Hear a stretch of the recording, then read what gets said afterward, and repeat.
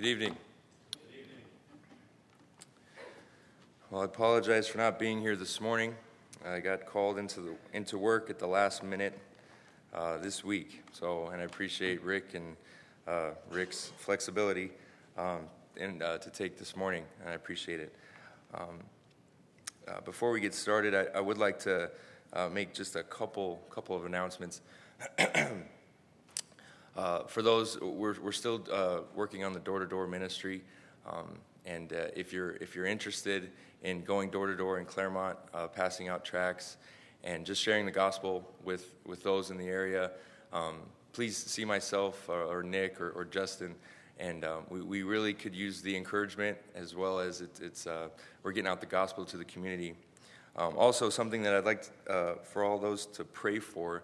I've spoken to some of the brothers here about going to various assemblies once we've established our evangelism and as we are going door to door, going to various assemblies in Southern California and encouraging them in evangelism by helping them out.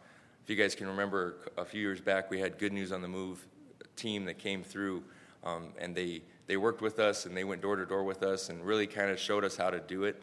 And that's something we've kind of felt is important, and not only that, but just to encourage the various assemblies in Southern California. So I would ask for your prayers. If you'd like to be a part of that, please see myself, talk to Dave Dixon or Rod, and we'd like to really see that take off. We really want to start connecting with the assemblies in Southern California and working with them. This evening, I'd like to talk about something that's been on my heart for quite some time, and it's in the book of Amos. So if you would turn in your Bibles to Amos chapter 4, Amos chapter 4 and verse 12. This is a very important question, or important encouragement or warning. So Amos chapter 4 and verse 12. It says, "Therefore, thus will I do to you, O Israel, because I will do this to you. Prepare to meet your God, O Israel." And let's just look to the Lord one more time. Dear Heavenly Father, we just want to thank you once again for this day. Father, a day that we set aside each week to remember your Son. And Father, we just thank you for the opportunity we have now to open your word. We pray, Lord, that your Spirit would move through this message, Father, that we pray for clarity of thought and of speech. And Father, we just ask you add a blessing to your word and to our hearts. In your Son's worthy and precious name, amen. So this thought, or this portion here, the phrase "prepare to meet your God," given by Amos to the children of Israel, it's a phrase that has stuck in my mind for several weeks. We have a couple sayings at work, and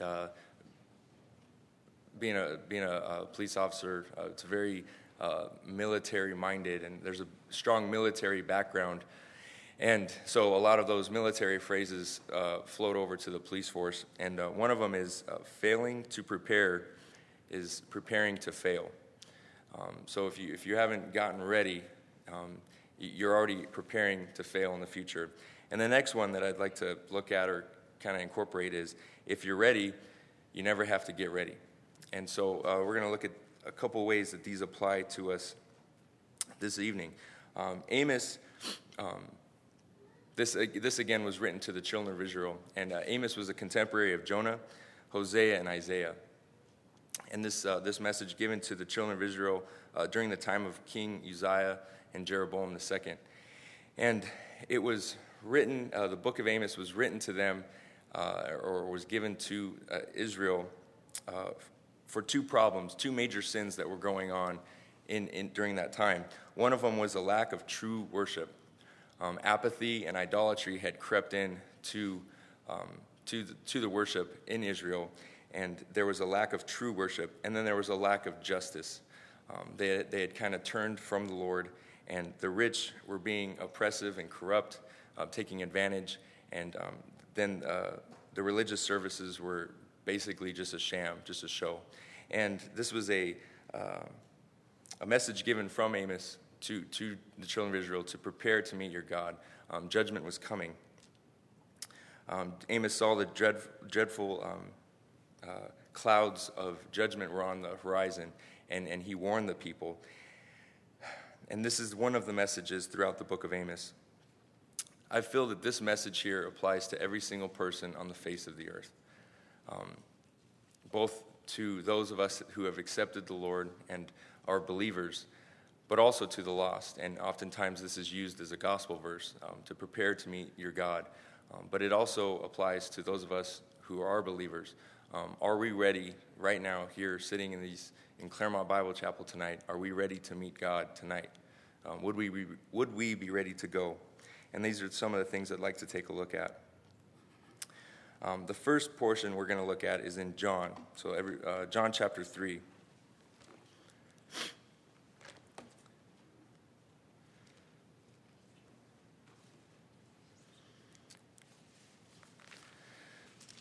John chapter 3. It's going to be a familiar story to most.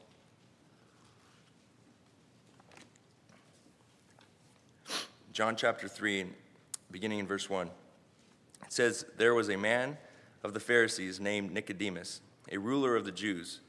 This man came to Jesus by night and said to him, 'Rabbi, we know that you are a teacher come from God, for no one can do these signs that you do unless God is with him.' Jesus answered and said to him, 'Most assuredly I say to you, unless one is born again, he cannot see the kingdom of God.' Nicodemus said to him, 'How can a man be born when he is old? Can he enter a second time into his mother's womb and be born?' Jesus answered, 'Most assuredly I say to you, unless one is born of water and the Spirit, he cannot enter the kingdom of God. That which is born of the flesh is flesh, that which is born of the Spirit is spirit. Do not marvel that I say to you, you must be born again. The wind blows where it wishes, and you hear the sound of it, but cannot tell where it comes from and where it goes. So is everyone who is born of the Spirit.' Nicodemus answered and said to him, 'How can these things be?' Jesus answered and said to him, 'Are you the teacher of Israel and do not know these things? Most assuredly I say to you, we speak what we know and testify what we have seen, and you do not receive our witness. If I told you earthly things and you do not believe, how will you believe if I tell you heavenly things? No one has ascended to heaven, but he who came down from heaven, that is, the Son of Man who is in heaven. And as Moses lifted up the serpent in the wilderness, even so must the Son of Man be lifted up, that whoever believes in him should not perish, but have eternal life. For God so loved the world that he gave his only begotten Son, that whosoever believes in him should not perish, but have everlasting life. For God did not send his Son into the world to condemn the world, but that the world through him might be saved. He who believes in him is not condemned, but he who does not believe is condemned already, because he has not believed in the name of the only begotten Son of God." Now we have this man, Nicodemus. Again, it's a familiar story to most. He was a religious man. He was a good man. And we learn later in John that he was a very wealthy man, providing approximately 100 pounds or so of spices for the burial of the Lord. He had, if you looked at him, all his ducks in a row. He was trying really, really hard to do the right thing and to get to heaven. But the one thing that was missing was that he was a sinner on his way to hell. And it's hard for us to imagine that because he was such a good person. He was a leader of the Jews. He was a teacher. Very, very religious. But as we'll see, that doesn't mean anything in the eyes of God. One thing that does set him apart from the rest of the Pharisees is that he was searching for God. He wanted to know more. And this is where the scene takes place. He's coming after the Lord. His entire life, he was trying his best to prepare himself to meet God, doing what he was taught in the synagogue and in the temple. Even though he was religious and wealthy and a good person, he was still lacking something. He was seeking further teaching from Jesus. Obviously, he was hearing what Jesus was preaching in the synagogues and on the street, and he wanted to know more. There are many religions out here especially during this time in our lives, that teach that Jesus was a good person, that he was a good teacher, that he was even a prophet, and he was a good man. But that's not enough. It's not enough to simply believe that Jesus was a good man, that he lived, that he died. In James chapter 2 and verse 19, it says, "You believe that there is one God, you do well. Even the demons believe and tremble." The demons know that Jesus, who he was. We see many accounts of demons crying out, and even they were giving the truth that Jesus was the Son of God. And they knew it, but they're obviously on their way to hell. So there was Nicodemus was still lacking something, and he came to Jesus in the wrong way. In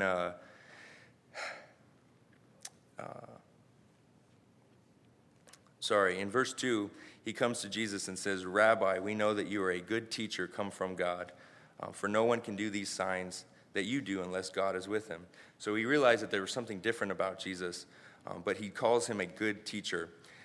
Jesus' response doesn't seem to answer the question that Nicodemus gave. But what Jesus does is he redirects Nicodemus to the heart of the matter and to the heart of the problem. In verse 3, he says, "Most assuredly I say to you, unless one is born again, he cannot see the kingdom of God."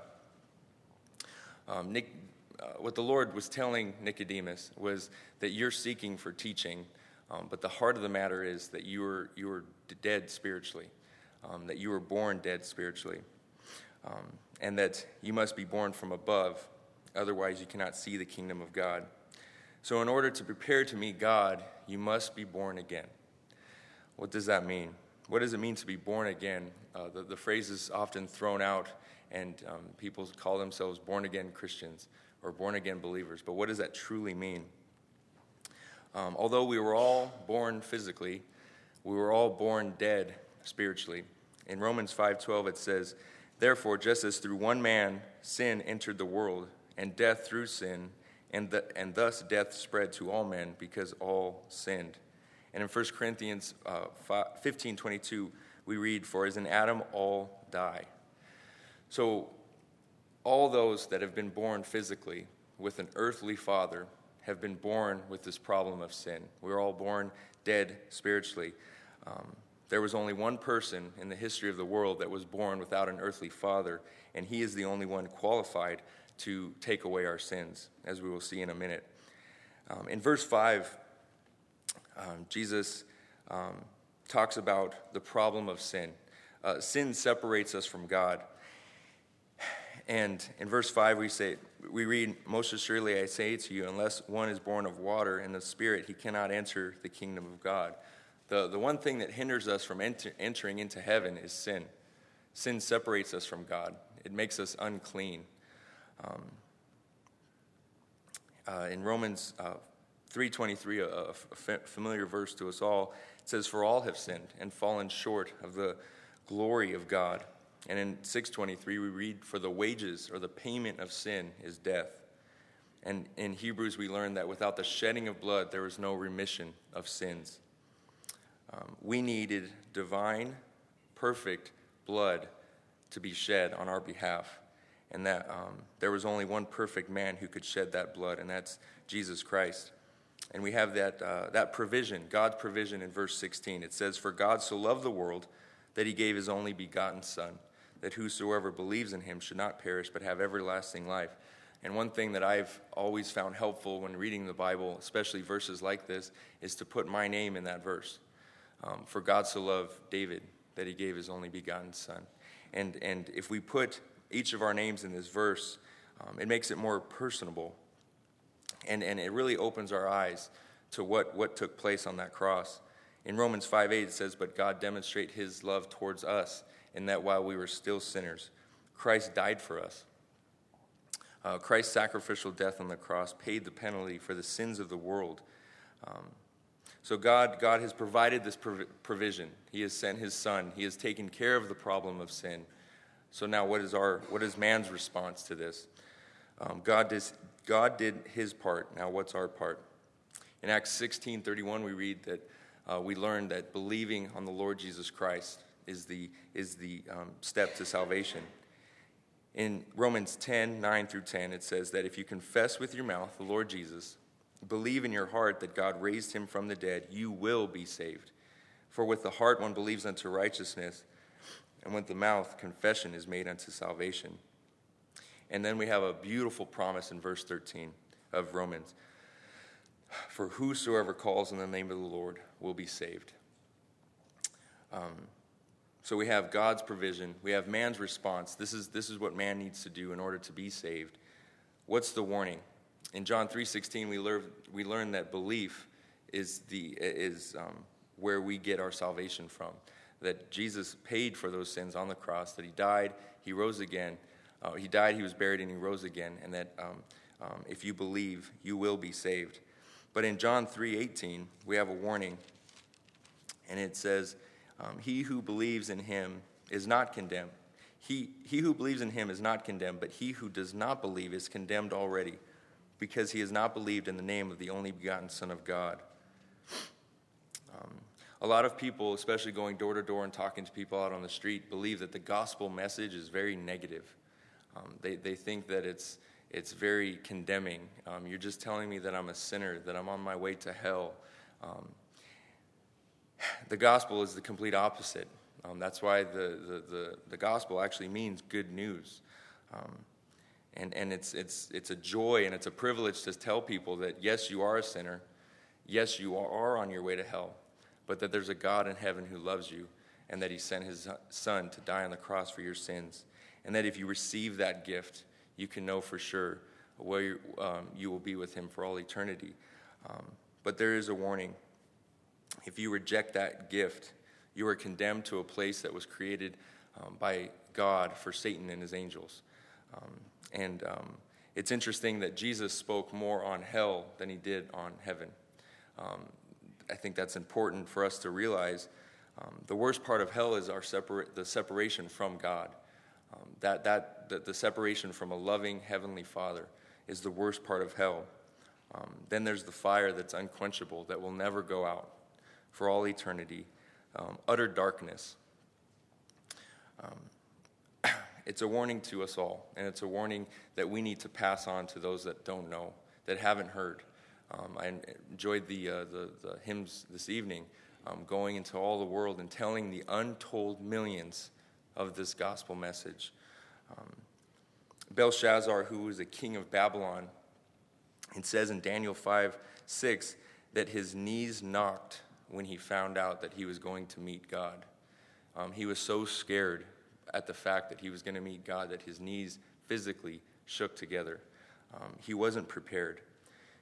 Hebrews 10:31 says it's a fearful thing to fall into the hands of a living God, especially if you're not prepared.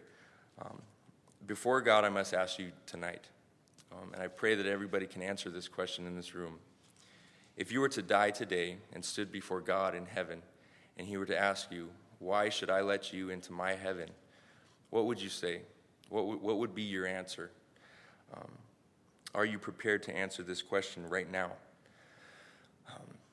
The next portion that I'd like to take a look at very quickly. I don't know what time. Okay, sorry, it's very confusing with these two clocks.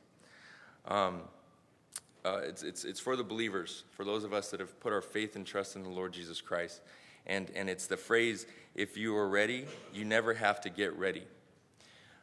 So, are we as believers in the Lord Jesus Christ prepared to meet God today? If the timer was to run out on your clock, and tonight you were to stand before the Lord, and your life that you've lived thus far was all that you had to stand before him, would you be ready to present that to the Lord Jesus Christ? And this is something that scares me sometimes. Oftentimes we don't think about things like this until we have a near-death experience, or we get sick and we're in the hospital, or things like that. But I think if we change our mindset and think about these things right now, this could change our life. Living every day as if this was going to be our last day. So how can we prepare ourselves? There's 3 ways I like to focus on, although there's many. And the first one is in Ephesians chapter 4. How are we as believers preparing ourselves to meet God? And how can we prepare ourselves?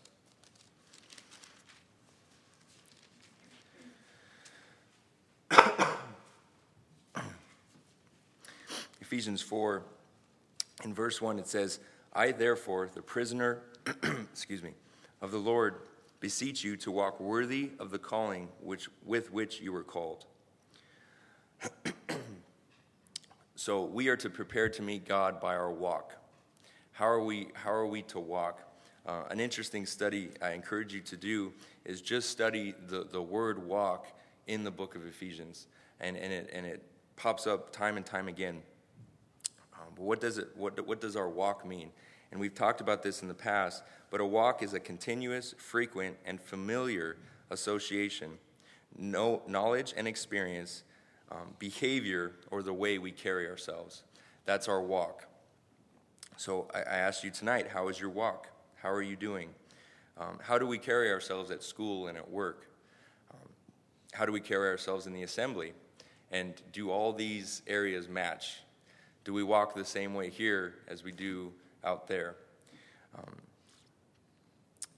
We often ask ourselves, what will it cost me to walk with God? What will I have to give up? What's it going to take? When I was younger, I used to be scared to death to pray to the Lord, do whatever you want with my life, because I didn't necessarily want to go to Africa. I didn't want to go to the deepest, darkest jungles, and it scared me. And this was when I was younger, because I had a tight grip on what my plans were for my life. A better question to ask is, what will it cost me to not walk with God? What will that look like before the judgment seat of Christ? What will my time with the Lord be like when I meet with him? So how are we to walk? Another way is in Micah 6:8, and it says, he has shown you, O man, what is good and what does the Lord require of you, but to do justly, to love mercy, and to walk humbly with God. We are to walk humbly with the Lord. And we have the perfect example of what it means to walk humbly with God. In Philippians 2:8 it says, and being found in the appearance as a man, he humbled himself and became obedient to the point of death, even the death of the cross. To walk humbly with God means to walk as Jesus walked. The creator of the universe came down, took on flesh, walked as a man, walked as a homeless man, had no place to lay down his head, even though this is the world that he created.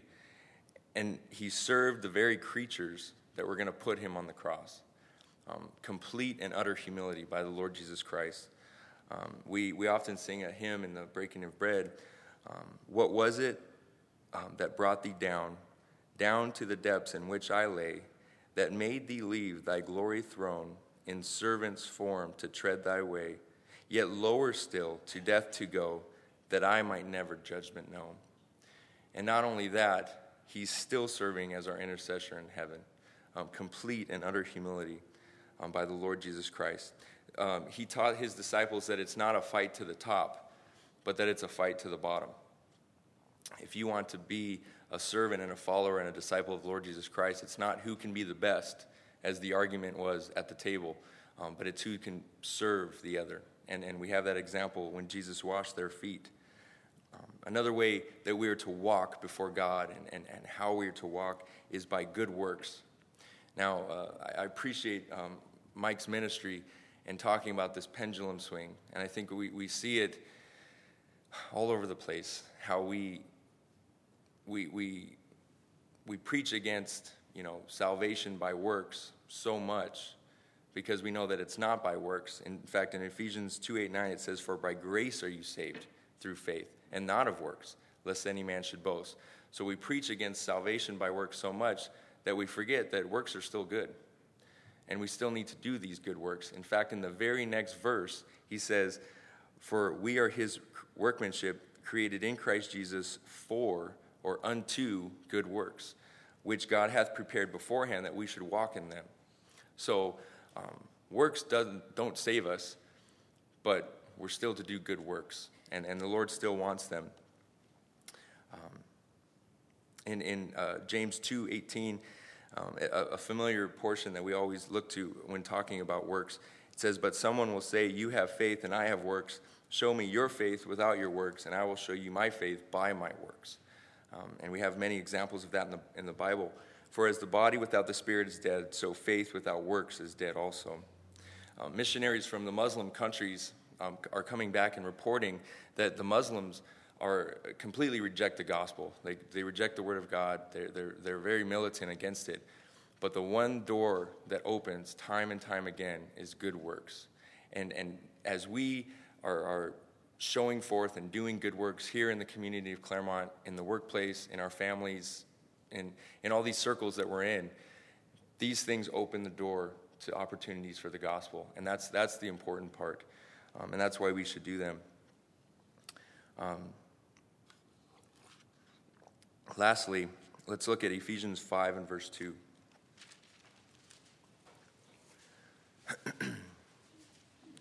Ephesians 5 and verse 2, and this is the last walking portion that we're going to take a look at, although there are many in Ephesians. It says, "And walk in love as Christ also has loved us and given himself for us." And the last one we're going to look at is walking in love for one another. And we've heard several messages from this platform about how important it is for us to love one another. Ephesians 4 talks about unity. It talks about working together and being of one mind. We see that throughout the entire book of Acts. They were in one accord. They prayed together. They worked together. And they loved one another. And they served one another. One of the greatest examples that I can, physical examples that I can remember is a story of an assembly. And it was a very well-off neighborhood. Everybody dressed very nice. And a local college kid came in. And he was in jeans and a t-shirt and bare feet, walking into the assembly. And this made everybody kind of uneasy. He wasn't dressed appropriately. And as he walked in, the place was packed. Even to the front row, there was no seats for him to sit. So as he came in, he just walked down the aisle and sat down on the floor, Indian style, right in front of the pulpit. Very untraditional, very out of the ordinary, and this just didn't sit right with everybody. Everybody was kind of squirming in their chairs.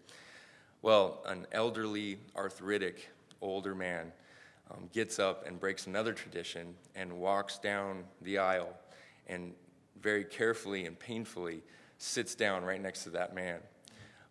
And it's because he didn't want that man to feel unwanted and unloved.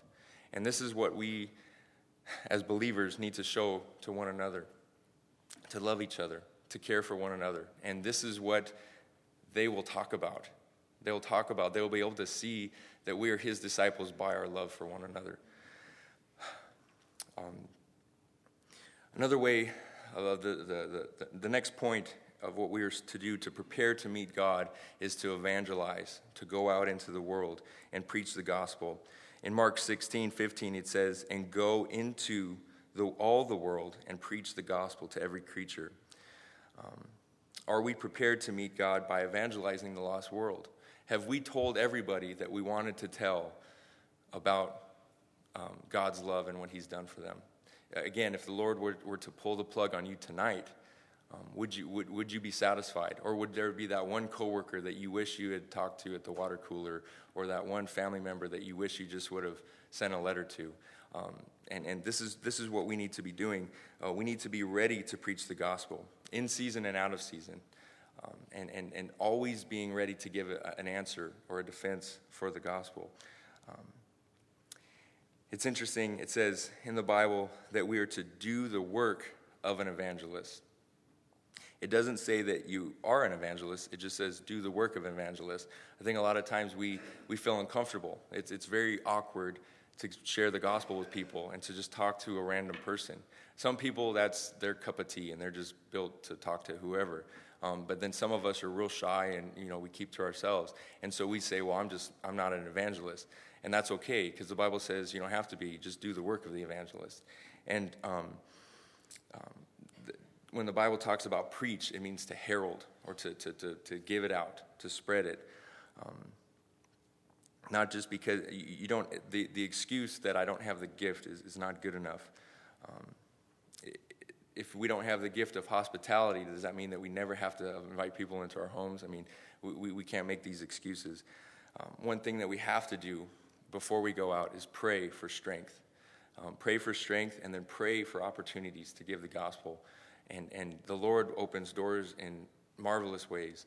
And he will bring people to you that will ask you questions. Like Magdi was sharing a few weeks ago about that one Muslim man in the jail, and being able to give him the gospel, and looking for opportunities to do so.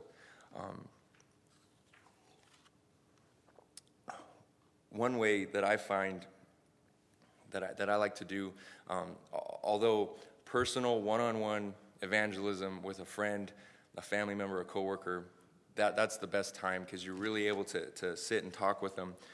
But we have opportunities, and we bump into people all the time.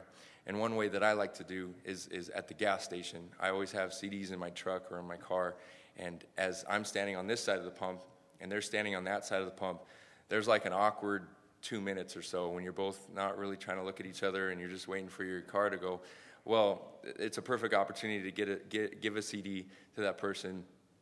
Everybody has CD players now, and just give them the gospel and just say, hey, here's something to listen to on your drive to work. And I've had one person refuse, just one. And sometimes I'm so compelled to give it to them, I'm chasing people in cars and stopping them and stuff like that. But just the person on the other side of the gas pump, just give them the CD, share the gospel with them. One thing that we need to be ready for, and we need to be willing to evangelize. What's our motivation? Why should we be concerned about the lost? And it's what we just talked about. They're going to hell. They're perishing. People are dying. In Matthew 25:46, it says, "And these will go away into everlasting punishment, but the righteous into eternal life." We have friends and family members. The 35,457 souls that are here in Claremont that haven't heard the gospel. They need to hear it. They need to know. Does hell bother us? Does it really concern us? Do we sometimes just try to put it out of our mind? We're saved, but not thinking or in concern with those that are around us. Do we just pass by people? We often are looking at the story of the Good Samaritan and pointing fingers at this Jewish man that would walk on the other side of the street to get around this person. But are we doing the same thing when we're walking past these people and that person's on his way to hell? William Booth is the founder of the Salvation Army, and I've shared this before. He said the best seminary for evangelism would be 30 seconds in hell. After that, you wouldn't be afraid to share the gospel. You wouldn't be concerned if that's going to hurt somebody's feelings or offend them, or maybe your relationships will be broken. You'd be so concerned and so in fear that these people are going there that you wouldn't be ashamed. Wouldn't worry about the neighbors and the coworkers. Evangelism is critical. To watch another human being dying physically in our presence and not doing anything about it would be criminal. It'd be on the 5 o'clock news and you'd be plastered all over everywhere. But are we doing that same thing when we're watching these people walk right past us in the grocery stores and at the restaurant, or the waiter at the restaurant?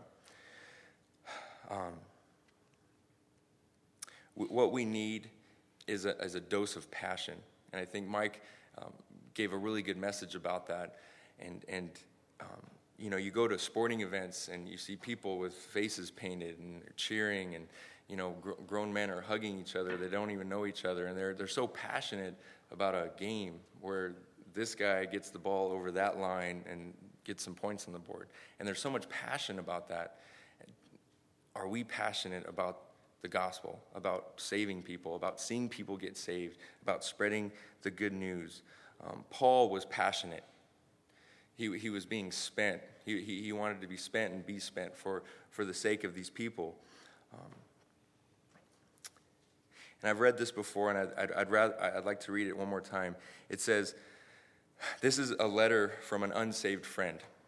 It said, "My friend, I stand in judgment now and feel that you are to blame somehow.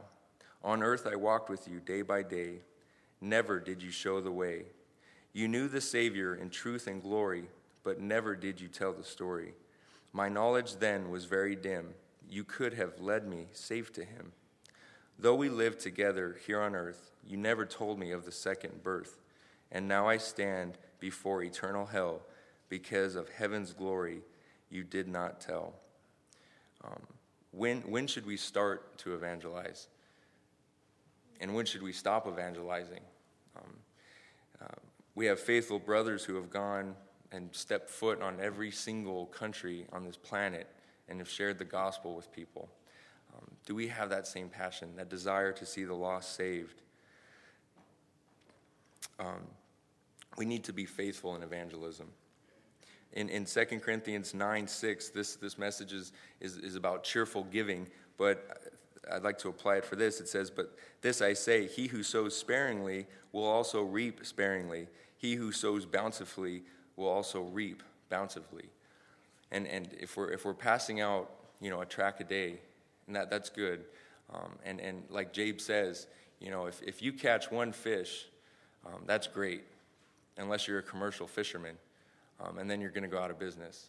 And we need to be commercial fishermen for the Lord. And it shouldn't just be a hobby or something that we do on our free time, but it should be a lifestyle.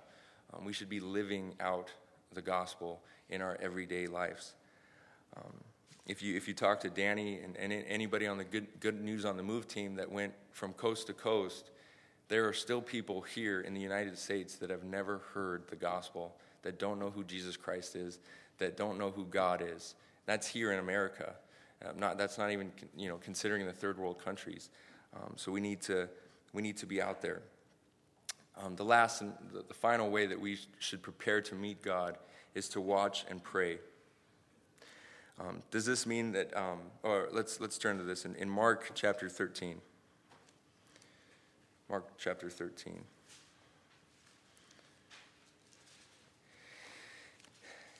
If we live every day as if the Lord was going to come back today, what would that look like? How would that change our daily activities?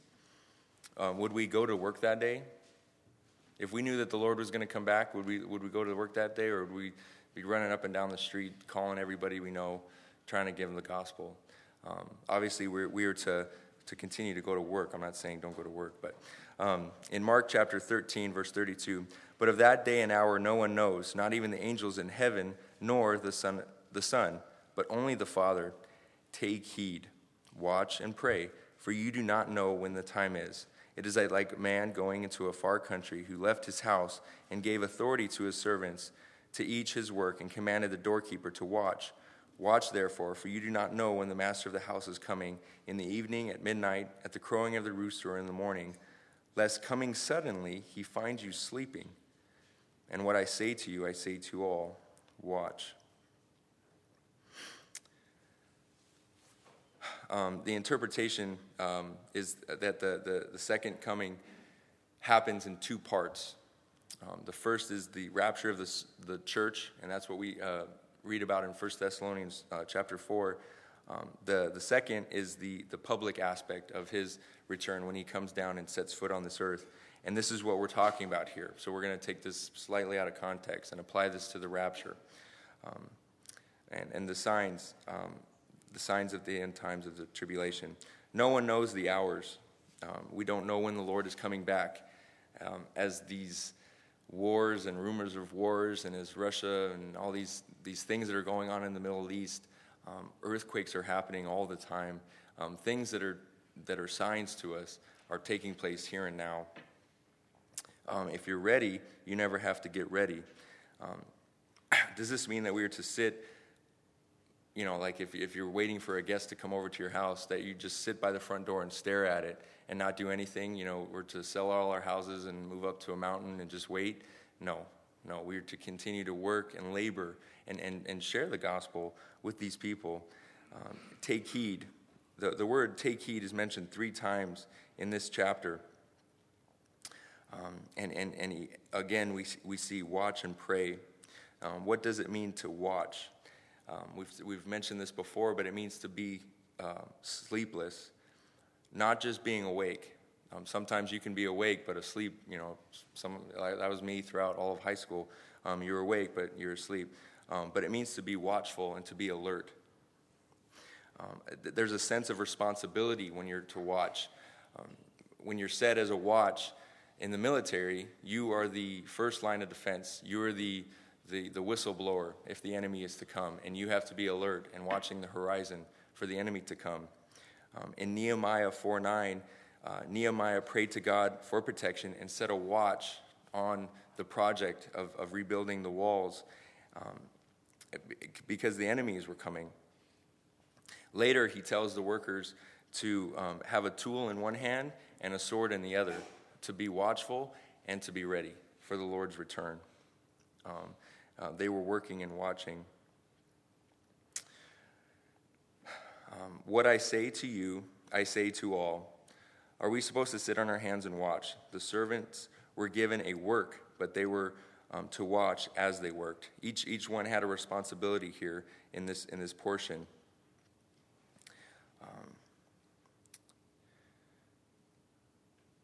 Sorry, we're running out of time here. And there's the difference between waiting and watching. And there should be an expectation. We should be expecting the Lord's return every single day, an eagerness, an excitedness about him coming back, and then a readiness for his return. And the last one that we were supposed to be concerned with, watch, it says, and pray. Pray for those relatives that aren't saved yet. Pray for the Lord's return. Most Christians say that prayer is their weakest part of their spiritual life, and yet, as we learned when Mike was here, we agree that prayer is probably the most important part of our spiritual walk, or our success depends on prayer. What is prayer? Cameron Thompson says, prayer is the spreading out of our helplessness and that of others in the name of the Lord Jesus Christ before the loving eyes of a Father who knows and understands and cares and answers. Prayer is the breathing and panting of the Spirit after God. It is taking hold of the willingness of God rather than overcoming of his reluctance. Prayer doesn't change God's will, but it aligns ours with his. And nothing lies outside the reach of prayer except that which lies outside the reach of the will of God. So, again, this message that we have in Amos, preparing to meet God, it applies to us all. If you haven't put your faith and trust in the Lord Jesus Christ, before the Lord, I beg you that you do not leave this building before you've done so. If you have any questions, please search. Seek for those answers. Like Nicodemus came. He came at night, and oftentimes we think, oh, he came at night because he was, afraid of being seen by the disciple, by the other Pharisees, or by the crowds. I kind of lean towards the fact that his heart was pricked and he didn't want to wait until morning. So there's an eagerness, there's a readiness. We have to be searching for the Lord. And for those of us that are saved, are we prepared to meet God today? Are we ready for his coming? If the Lord was to take us home now, or if we were to perish in a car accident or what have you, would we be ready to stand before the Lord Jesus Christ and present our life to him? And if we're not, there's still time, and we can make that change right now. Let's just close in a word of prayer. Dear Heavenly Father, we just want to thank you once again for this time we have to spend in your word. Father, we thank you for this message given to us through the book of Amos, Father, to prepare to meet you. Father, I just pray for the unsaved. Father, I pray for the 35,000 lost souls in this area, Father. Father, for all those lost souls in Southern California. Father, I just pray that you would give us the answer. Father, that you would show us how to reach them. Father, I pray that you would give us a dose of passion for the lost. I pray also for our walk with you, Lord, that you would show us how we are to prepare to meet you. Father, show us what are the weights and the sins that are in our lives that are hindering us from running well and finishing well. Father, I just pray, Lord, ultimately for revival. Father, it's been a theme on all of our hearts. Father, we know that you want revival more than we do. Lord, we just pray that you would show us what we have to do to let your Spirit do a work in us. Father, I just pray that you would take us home in safety, and that you would you would add your blessing on each of us as we go on through our day-to-day walk the rest of this week. I pray all this in your Son's worthy and precious name. Amen.